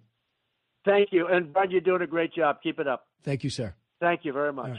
All right, 45th president thinks I'm doing a good job. The only thing I have to do is convince Allison and Eric. So far, it's no-go for both of them. And the votes just came in, sadly. Fox News just did a poll. And the president, thank goodness I didn't have it because I would have said this to him. He's trailing by 1 to Biden, which is unbelievable. I mean, after the month that Joe Biden had, he might get a slight bump from this every time there's a world in turmoil. But Nikki Haley beats Biden by 4 in the poll. So that, again, Nikki Haley does better in the general than any other Republican. And I do think she's on the surge. And the one thing is, I don't know anybody who thinks she's not smart. Do you know anybody who thinks she's not smart? I've never heard that. Whatever. And, but with the Nikki Haley attacks the president, former president, by saying too many dramatics. It's the same thing with DeSantis. But I actually think Republicans really don't know how to attack each other because they have so many of the same policies. So when you go, use too nice to Anthony Fauci, DeSantis shut down for too long. I don't think Trump was too nice to Anthony Fauci, and I don't think DeSantis shut down for too long. You were all about the vaccine. No, he wasn't all about the vaccine. The vaccine did save lives, but people who were 6 months old or 16 years old didn't need it. Nobody was told about the risks about it. They were forced to, and they would do mandates on it. But Republicans all agree. But when you got to split the atom and make it a talking point or an ad, it just doesn't work. Because beyond those candidates are the voters. And the voters go, I don't see a difference between Trump, DeSantis, Haley, Scott. Vivek Ramaswamy's got brand new issues, takes on these issues. It's very bright, but I don't, 50% of it don't agree with. Meanwhile, the big issue, and you'll hear about it next hour, is what's going on in Israel. So we have a U.S. deploying the second aircraft carrier right towards Israel. It's U.S. Gerald Ford. The whole and the Eisenhower is heading over. But you know where they're leaving? The Pacific. They're leaving port. Got it. But they were going to be heading to the Pacific. We were moving all of our focus to the Pacific. And you know who's so happy that we're not? China. And you know who's thrilled according to Bob Gates. I thought so too, but he's the guy who's been doing it. He's 80 years old, functioning as Secretary of Defense, CIA Director, a National Security Advisor for all these years, Deputy Secretary of Defense. He believes Russia's celebrating because less attention on the war they're losing in Ukraine. Thanks so much for listening to the Brian Kilmeade Show. Go to BrianKilmeade.com. Find out how to see me in Red Bank, New Jersey, Huntsville, Alabama, and Montgomery. BrianKilmeade.com.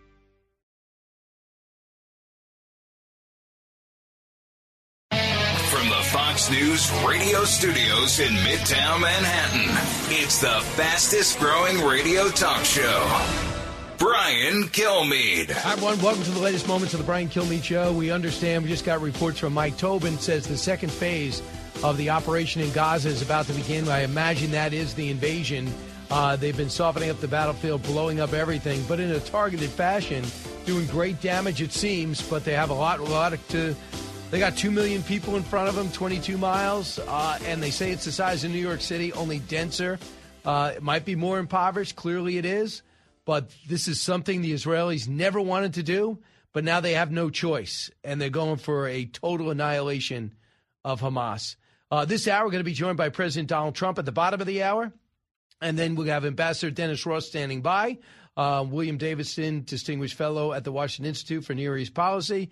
He's also probably the most prominent and experienced Middle East expert in America. So let's get to the big three. Now, with the stories you need to know, it's Brian's Big Three. Number 3. Would you vote for Steve Scalise? I would not. I plan on voting for Jim Jordan. I'm not supporting Steve Scalise. I'll be voting for Jim Jordan. It's not over. I'm still throwing my support behind Jim Jordan for Speaker. I'm concerned he doesn't have the votes to get to 218. Political suicide. Republicans are doing it. House is in turmoil. Scalise has got the most votes, but not enough votes. Yeah, they got to pick a speaker eventually, don't they? Number 2. Is it bird brain? Yeah, it doesn't even make sense. Like, he used to be cool at that. He's not cool at that anymore. But he sees the numbers we see. We're coming. She's not coming anywhere. She's down to me by 40 and 50 points. I'm beating her in South Carolina, her state, by 30 points or more. That is Haley versus Trump. 2024, the polls show these two are gaining momentum. Trump is way up, but so is Haley way on the come. So we'll see. We're going to talk to Ambassador. We talked to Ambassador Haley yesterday, and you're going to have the interview with Donald Trump shortly. Number 1. I never really thought that I would see and have confirmed pictures of terrorists beheading children. I never thought I'd ever... Anyway, he didn't see it, but that's beside the point. It happened.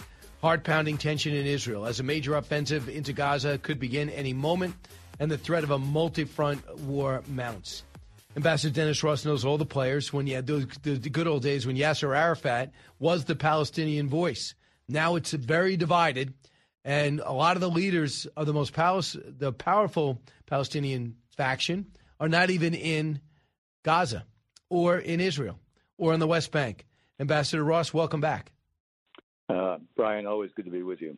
Is it a good move for the Secretary of State, after meeting with Benjamin Netanyahu, to go meet with Mahmoud Abbas in the West Bank? I do think it is a good move because you want to make it clear that there is an alternative to Hamas. Obviously, Mahmoud Abbas is not someone who has a great deal of support within the West Bank. The PA itself is not good at governance, is way too corrupt. But at least as a matter of principle, the PA doesn't view Israel as something that shouldn't exist. Hamas basically has a position that Israel shouldn't exist. And there is one thing I think we need to understand. You described it very well. Israel doesn't have a choice. It's no longer an issue.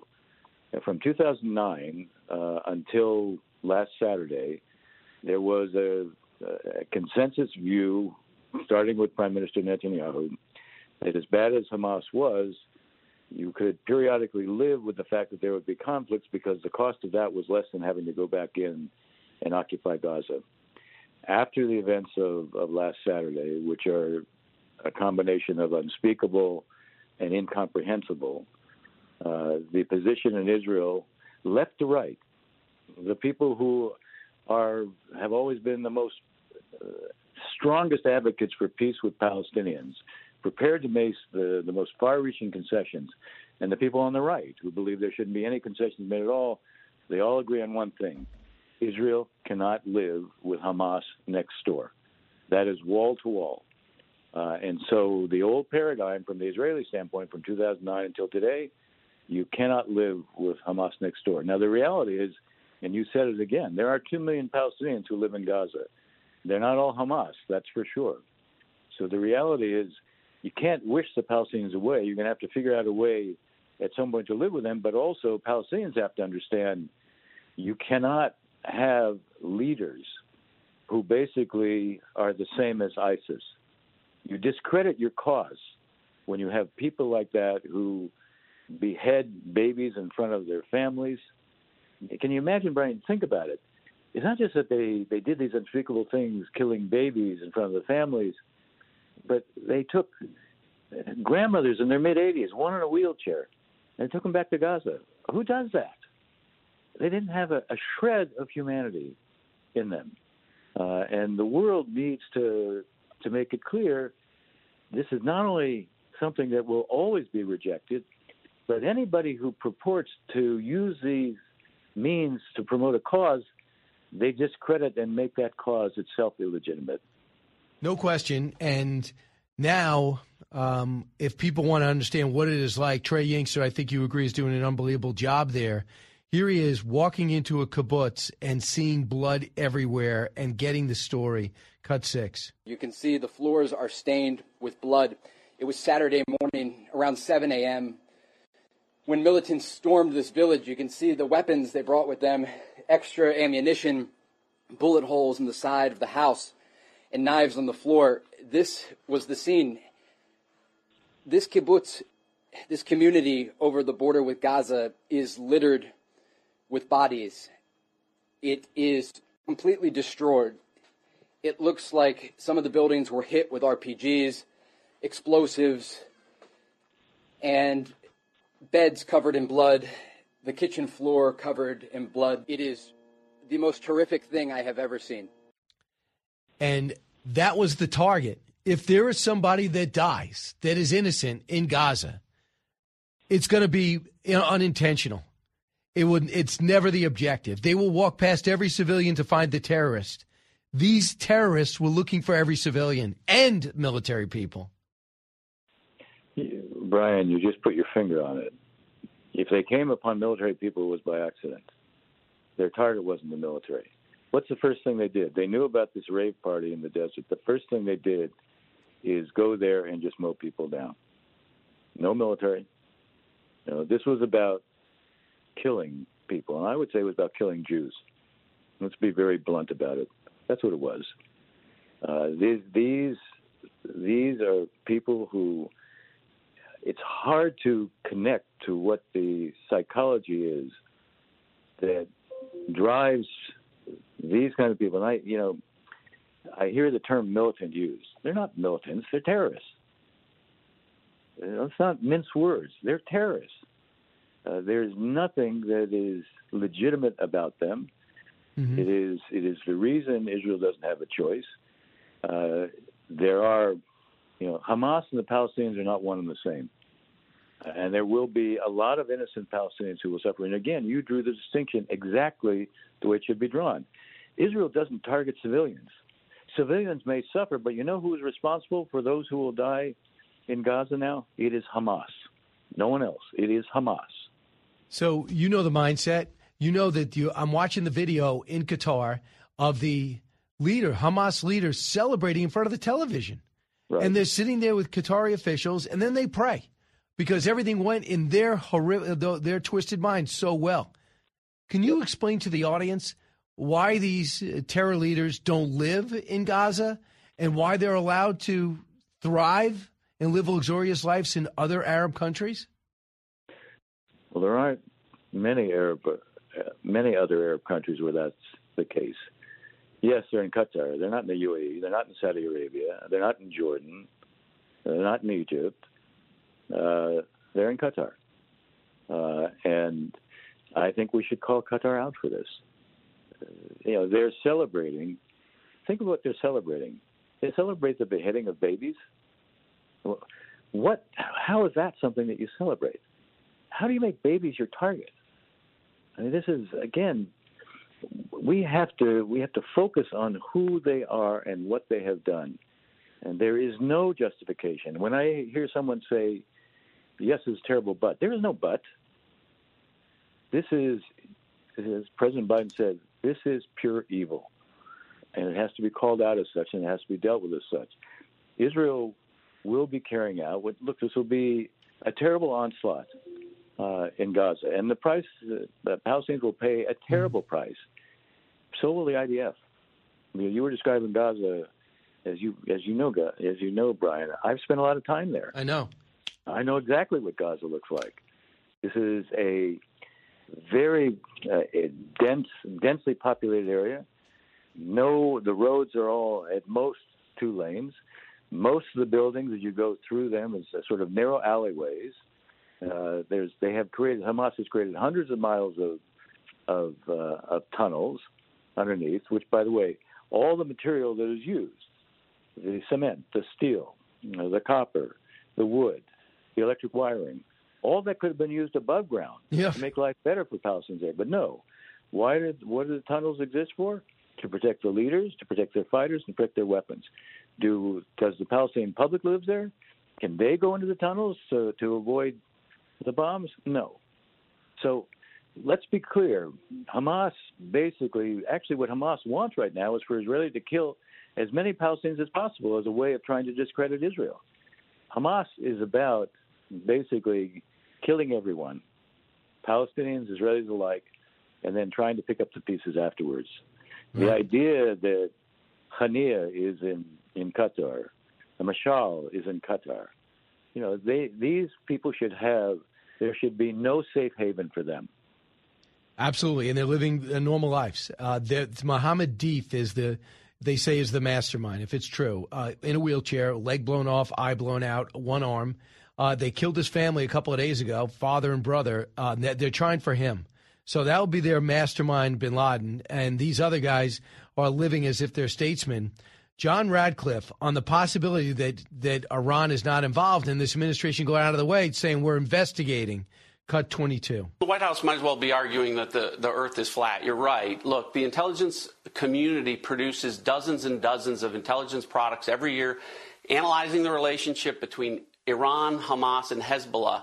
And in every one of those, there's analysis of the extent to which Iran either approved an operation, directed an operation, ordered an operation, or funded the operation. And so the Biden White House would have you believe that in the largest operation that Hamas has ever engaged in, for the first time, Iran took a pass and was not involved. But even if you set that aside, much like those clips that you were playing, Sean, on Sunday, both Hamas and Hezbollah came out and said that in a meeting 2 weeks ago in Beirut, Iran greenlit this operation.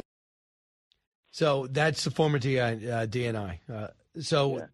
John Radcliffe, how do you do this? You know diplomacy, you know negotiation, you write books about it, but you also know that toughness sells in that region. How do you deal with Iran right now? If I told you I need policy suggestions. Look, right now what I would do, and I would just say one thing. Iran promotes, encourages, funds, trains, all these things. Did they know specifically about this operation?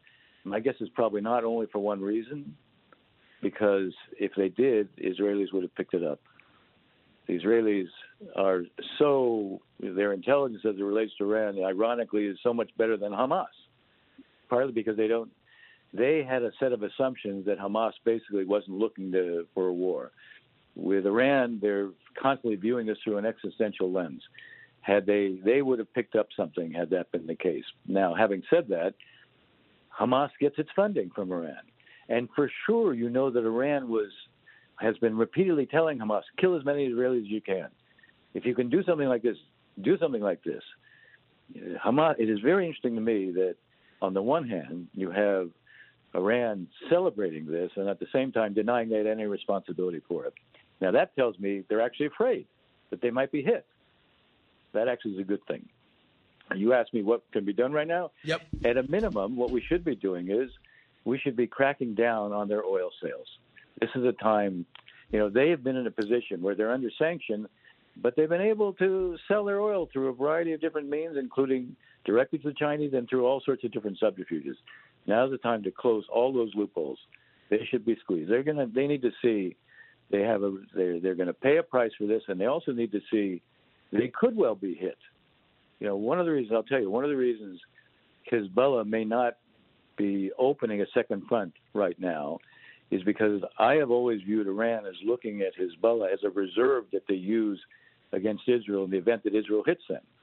So they don't really want to use up that reserve at this point. It doesn't mean it won't happen, because both sides, especially Hezbollah right now, is signaling with the limited use of force just across the border. When they use force just across the border, this is a way of saying we're doing something to support Hamas on the one hand, but they're signaling the Israelis, we don't want it to be a wider conflict. Now, when you signal with force, the problem is you can hit the wrong target. It can be misunderstood. There can be a miscalculation. So there is a real risk of a second front, and Hezbollah is dramatically more powerful than Hamas. The fact that we've moved very significant forces close to the area is obviously designed to be a signal to Hezbollah that they shouldn't enter this. The fact is we don't know what's going to happen. What we do know is that in Gaza, as you said, at some point, Israel will go in a big way on the ground. Don't assume, by the way, that when they do this, it's going to be suddenly all 100,000 go into Gaza. No, Israel will do this in a way that's designed not to play into what Hamas expects. And you were right. You said it quite correctly. They have been setting the battlefield by what they've been doing from the air. And this is, they Gotcha. think that they have weakened Hamas. They don't know for sure, Right. and they won't know for sure until they get in there. Ambassador Dennis Ross, hopefully talk to you this weekend on One Nation. We'll be live Saturday night. Thank you, Ambassador. I look forward to it. You got it. All Back right. in a moment. You're with Brian Kilmeade.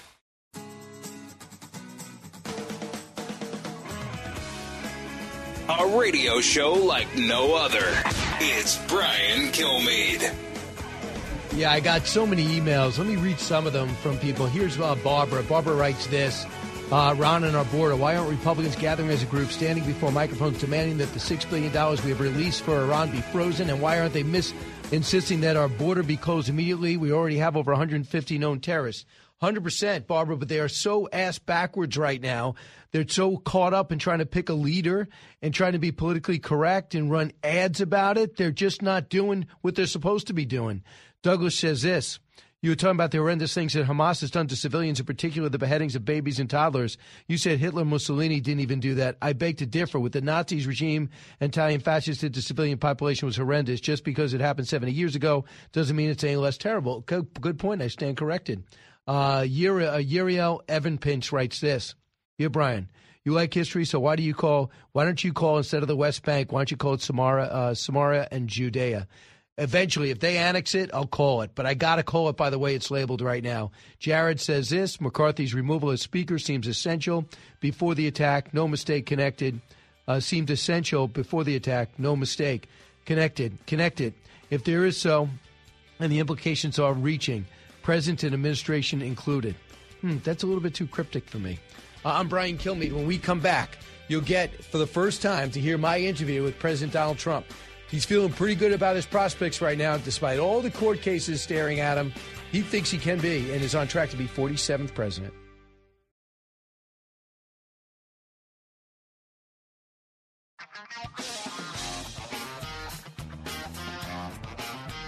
The talk show that's getting you talking. You're with Brian Kilmeade. All right, joining me now, the 45th President of the United States, who wants to be the 47th, President Donald Trump. Thanks, Mr. President. Hello, Brian. So first off, on the quick-moving events, now we know over in Israel that 22 Americans have been killed. At least 17 are thought to be missing and may be held as hostages in Gaza. Mr. President, if you were president right now, how would you get them back? How would Hamas pay the price? Or do you sit behind Israel? Well, Brian, I have to preface it by saying that it would have never happened. Zero chance. Just like Ukraine would have never happened with Russia. This would have never happened. We had Iran in a very weakened state. We were sanctioning everybody and fighting with everybody. You can't do business. And China wasn't buying oil. Nobody was buying oil. And Iran was a very poor country at that point. And now they're a very rich country because of Biden, because for the last 3 years, they've made a fortune. And the $6 billion is a lot, but it's peanuts compared to the $100 billion a year they make on oil. And they're very rich. They were a very poor country, and now they're a very rich country. And they're the ones leading this whole situation. And you have a big problem on your hands, and Israel has a problem like they never envisioned. This could have never happened under the Trump administration, Brian. But having said that, you had great relations. You still do have great relations with Prime Minister Netanyahu, who's put together a coalition government. They're all on the same page, mobilized 300,000 men. They've asked for and gotten our support, additional munitions. But right now, Mr. President, if you were in control, if you were in the Oval Office, what would you do to get our people back? What would you do for retribution for the 22 dead? You are going to have to be, and I have to preface this by saying I don't like telling you exactly what Understood. I would do, because if I do, you're basically doing exactly what Biden does. He was saying we don't want to be attacked from the north, meaning through Hezbollah, with Hezbollah. They don't want to be attacked from the north. That would be terrible because that's the vulnerable point. And I say, why are they saying all of these things? And guess what happens? That was yesterday. And today they were attacked by Hezbollah from the north. It's just incredible. So we don't want to be stupid people and tell, but I will say that this is all being caused by Iran. Iran is making a fortune, as I told you. They went from not making money with their oil to making a fortune. China wasn't buying. Nobody was buying. I said, if you do any business with Iran during this period of time, we would have had a deal with Iran within 1 week after I won the presidency. That horrible day didn't take place. That horrible result that was disgraceful, a disgrace to our country. It'll go down in infamy when you look at what's happened to our country since then. But I know you never paid, under your administration, you guys never paid ransom. Brian, it's all coming through Iran, and Obama he doesn't want to talk about it. He doesn't want to he doesn't even mention them in his statements. It's all coming through Iran. Well, you mean President Biden. So, but right now. I also mean Obama. What do you mean? I mean Obama and Biden, but Obama is Biden's boss, in case you didn't really know that. You believe you believe President Obama in my opinion, the boss. I don't think Biden knows what's happening, to be honest with you. I think that Obama is calling these shots, and he's always felt this way about Iran. There's no question about that. No, I think Obama and Obama's people certainly are calling the shots, not Biden. So you don't have this. Just your gut tells you, but you don't have any proof that President Obama is calling the shots. No, it's my gut, but my gut's been right about everything. So it's good. They have an expression out there. Trump's been right about everything. You take a look go down the list. We've been right about everything. So you know how volatile the Middle East is. We're right about all of the people pouring into our country. Right about Ukraine. We're right about everything. So what do we do? What do we do about getting our people back? There are a lot of people from Obama in the administration that circle the Oval Office desk, the Resolute desk, and it's one of those things. But whether that's the case or it's Biden, we are in a mess right now, a mess that should have never happened. I understand that, but if this is dropped in your lap, what's the best course of action, knowing that Israel is fully mobilized as a nation? Robert O'Brien told me Saturday night, first thing I would do is get our best hostage negotiators over there, from the FBI to the military, and that was before we knew Americans were involved. What could we do to make sure those Americans are out okay? Well, I think that's a big step, but I think that's a step that's very late right now. It's very late. When you see what they're doing to people, when you see what's taking place over there, you have to be very hard on Iran. I don't want to tell you what I would do with Iran, but it's very simple what I do. But this is all about Iran. Iran is leading this. Iran is wealthy. They just got $6 billion from an incompetent president. Iran is very, very wealthy right now. And on top of the tremendous amount of money they've made in a short period of time, 3 years. Remember, under the Trump administration, they couldn't have prosecuted this war because they didn't have the money. We would have made a deal. We would have made a deal with them, and they would have been just fine. Everybody would have been happy.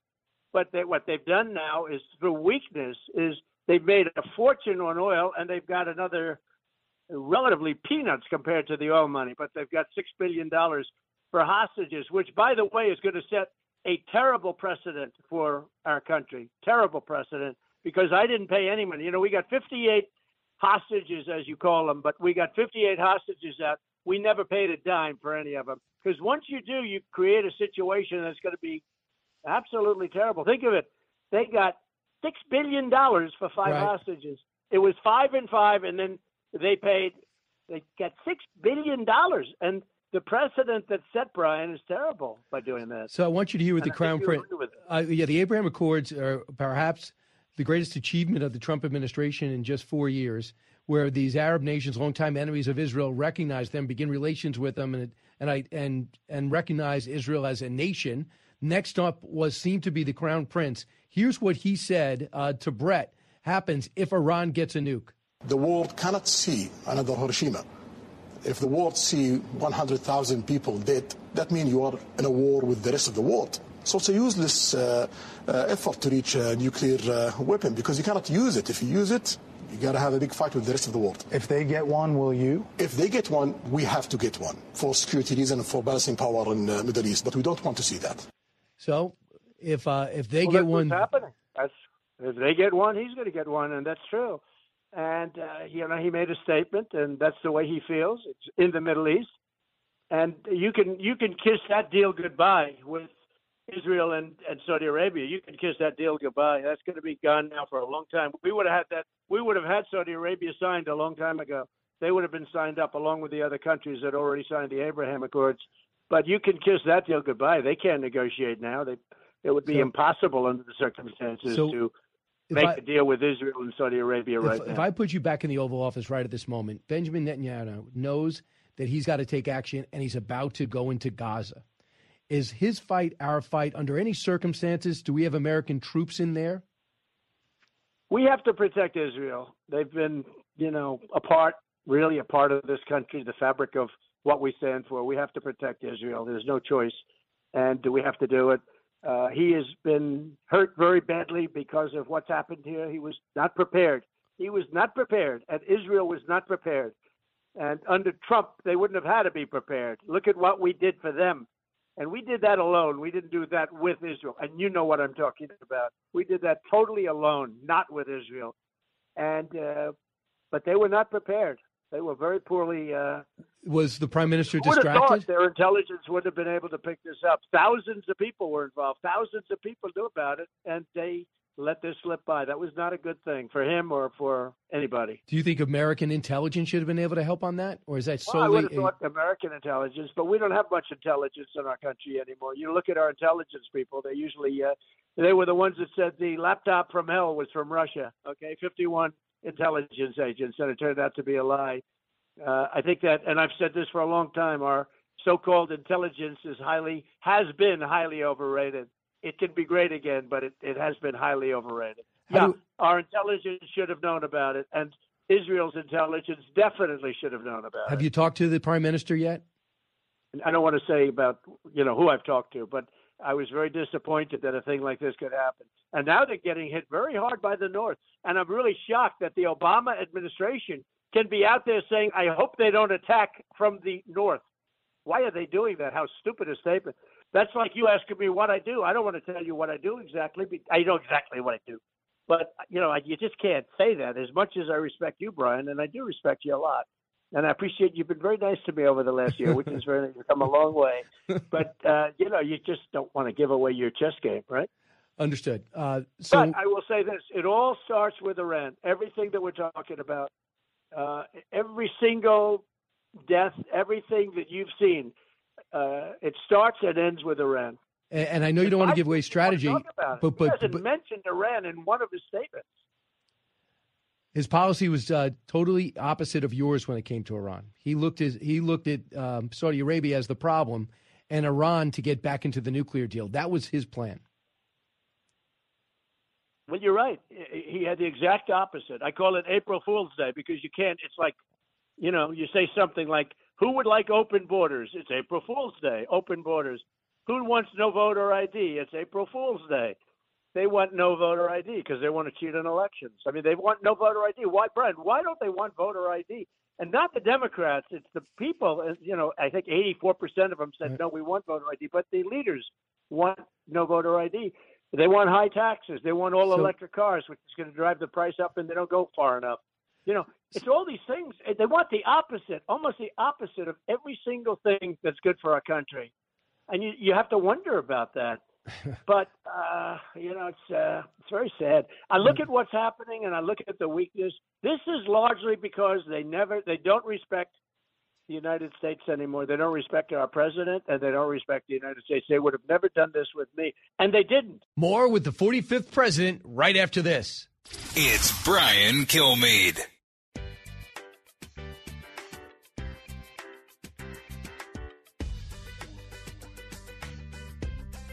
He's so busy, he'll make your head spin.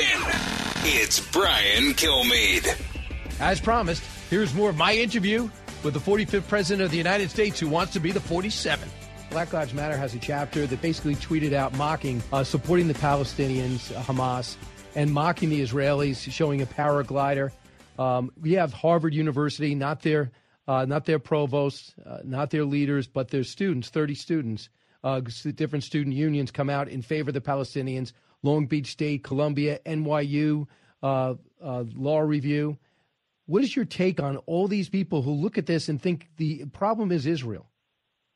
Not believable. You wouldn't have thought this could have happened 10 or 15 years ago. It couldn't have happened, actually. A lot of people are not happy with leadership in Israel. A lot of people are not happy with look, Israel had the best lobby, if you want to call it a lobby, but that's what it was, of anybody in the world 15 years ago. But with AOC +3, with all of these maniacs that are, attacking it from every different angle, they've gone down. They've been diminished greatly. And you have congressmen that are supporting people, congressmen and women that are supporting a cause that, frankly, was not supportable just 5 years ago, if you think about it. But look at AOC. Look at the +3. Look at the way they talk. And then when they finally get a chance, they get on air and they're asked to, denounce what they said. They refuse to do it. They don't want to talk about it. So, Israel does not have the power within the United States that it once had. What kind of... and I think that's sad, by the way. Rashida Tlaib came out, big Palestinian flag, would not comment when asked, is it okay to cut off the heads of children? They found reportedly 40 children with their head cut off. Is it possible in your mind to picture the type of humanity they would say that's okay? I think she's terrible. I think she's a horrible representative of our country. And frankly, she should be impeached for that. That's what she should be. She should be impeached for that. That's barbaric. You look at what they've done to little children, babies, where they cut off the heads. It's not even believable that we're having this conversation, but nobody's seen anything like this. We saw very bad with the orange jumpsuits, and we took care of that situation. But now you look at what's happening, and this is at a level that nobody's ever seen. And what I'm hearing is that the number of deaths is actually far greater than what we're hearing, having to do with Americans and also having to do with Israelis and others. So the speakers had their vote behind closed doors. It looked like Steve Scalise is going to get it. If he gets the majority of the votes when they bring it to the floor, he'll get it over Jim Jordan. Your reaction, because I know you came out in support of Jim Jordan. Well, I like Steve. I like both of them very much. But the problem, Steve is a man that is in serious trouble from the standpoint of his cancer. I mean, he's got to get better for himself. I'm not talking about even country now. I'm saying got to get better. And this is tremendous stress, all of the things that you hear about and, things that you don't want to get involved in from the standpoint of getting well. Steve is going through very, very serious cancer therapy. And, of course, then he had that horrible attack years ago that, it was amazing that he came back. I went to the hospital. I was with him the night it happened. I was literally with him holding his hand. And I was there the night that it happened, and the doctors gave him probably a 10% chance, and he made it. But there's tremendous after effect there. But he's got a very serious form of cancer. And, most importantly, I want Steve to get well. I just don't know how you can do the job when you have such a serious problem. Is that the only reason you endorse Jim Jordan? And you know what it does? These treatments, they drain you of strength, supposedly. It's like a draining of strength. And we need tremendous strength, both inside and out, because we have radical left lunatics like Nancy Pelosi and Schiff and all these crazy people that are so bad for our country. And they've got to fight them off, and they've got to fight the outside world off. And, right. So is that the only reason, Mr. President? Is that the only reason? He's really hurt by the, the amount of everything that he's going through. Is that the only reason you picked him over? Is that the only reason you picked Jim Jordan, Mr. President? I want him to be well. Is that the only reason you picked Jim Jordan over Steve Scalise? his health? No, I like Jim. I think Jim's great. I like them both, by the way, but I think Jim's great. Tremendous fighter, tough guy, really liked a lot. But, don't forget, they have a vote now, Brian. They have to vote. And I think it's going to be very hard, maybe in either case, for somebody to get, if you lose 4 votes, you can't get it. Now, I think Steve will lose far more than 4, and I think probably Jim will too. And then you end up in one of these crazy stalemates. It's a very interesting situation. Yeah. I think Jim Jordan is. Again, I like him very much. He likes me very much. I was there the night that he was so badly hurt. I was literally hearing that he wasn't going to be able to make it from the doctors. They were saying that. They did a great job, and he did a great job. But, he's got to get well from the cancer. I think, Jim, so that's the only – is that the only reason, Mr. President? Is that the only reason? Is that the only reason you picked him over Jim Jordan? Because it looks like Jim Jordan will now vote for Steve Scalise. Well, I mean, look, I'm going to be with anybody they pick. And if Jim decides to do that, that's going to be up to Jim. But I will certainly be with anybody they pick. And, I get along with all of them. But, the one thing with Steve, he's got to get well. He's got to get well. He's got to get strong. Did Matt Gaetz hurt the party? Did Matt Gaetz hurt the party by leading a march to oust Kevin McCarthy? Well, he was upset that Kevin was doing a lot of the Obama work. He was working on the budget and getting something approved that, we could have gotten a lot for. And the debt ceiling, everybody was hurt with that. At the same time, Kevin's a great guy. He's a wonderful guy, but people were hurt by that. It depends. It depends on how good the new speaker, whoever that may be, how good he does. Maybe we'll end up with one of the great speakers of all time, in which case Matt Gaetz did a tremendous favor. But certainly some people aren't so happy with him, and other people, I guess, are with him 100%. Matt's a good guy. He means well with this.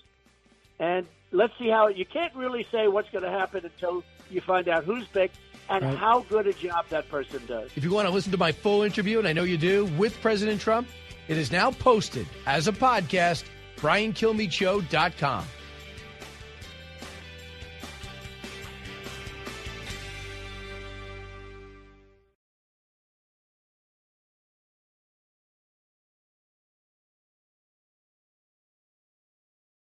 Kudlow on Fox Business is now on the go for podcast fans. Get key interviews with the biggest business newsmakers of the day. The Kudlow podcast will be available on the go after the show every weekday at foxbusinesspodcasts.com or wherever you download your favorite podcasts. Listen to the show ad-free on Fox News Podcast Plus, on Apple Podcast, Amazon Music with your Prime membership, or subscribe wherever you get your podcasts.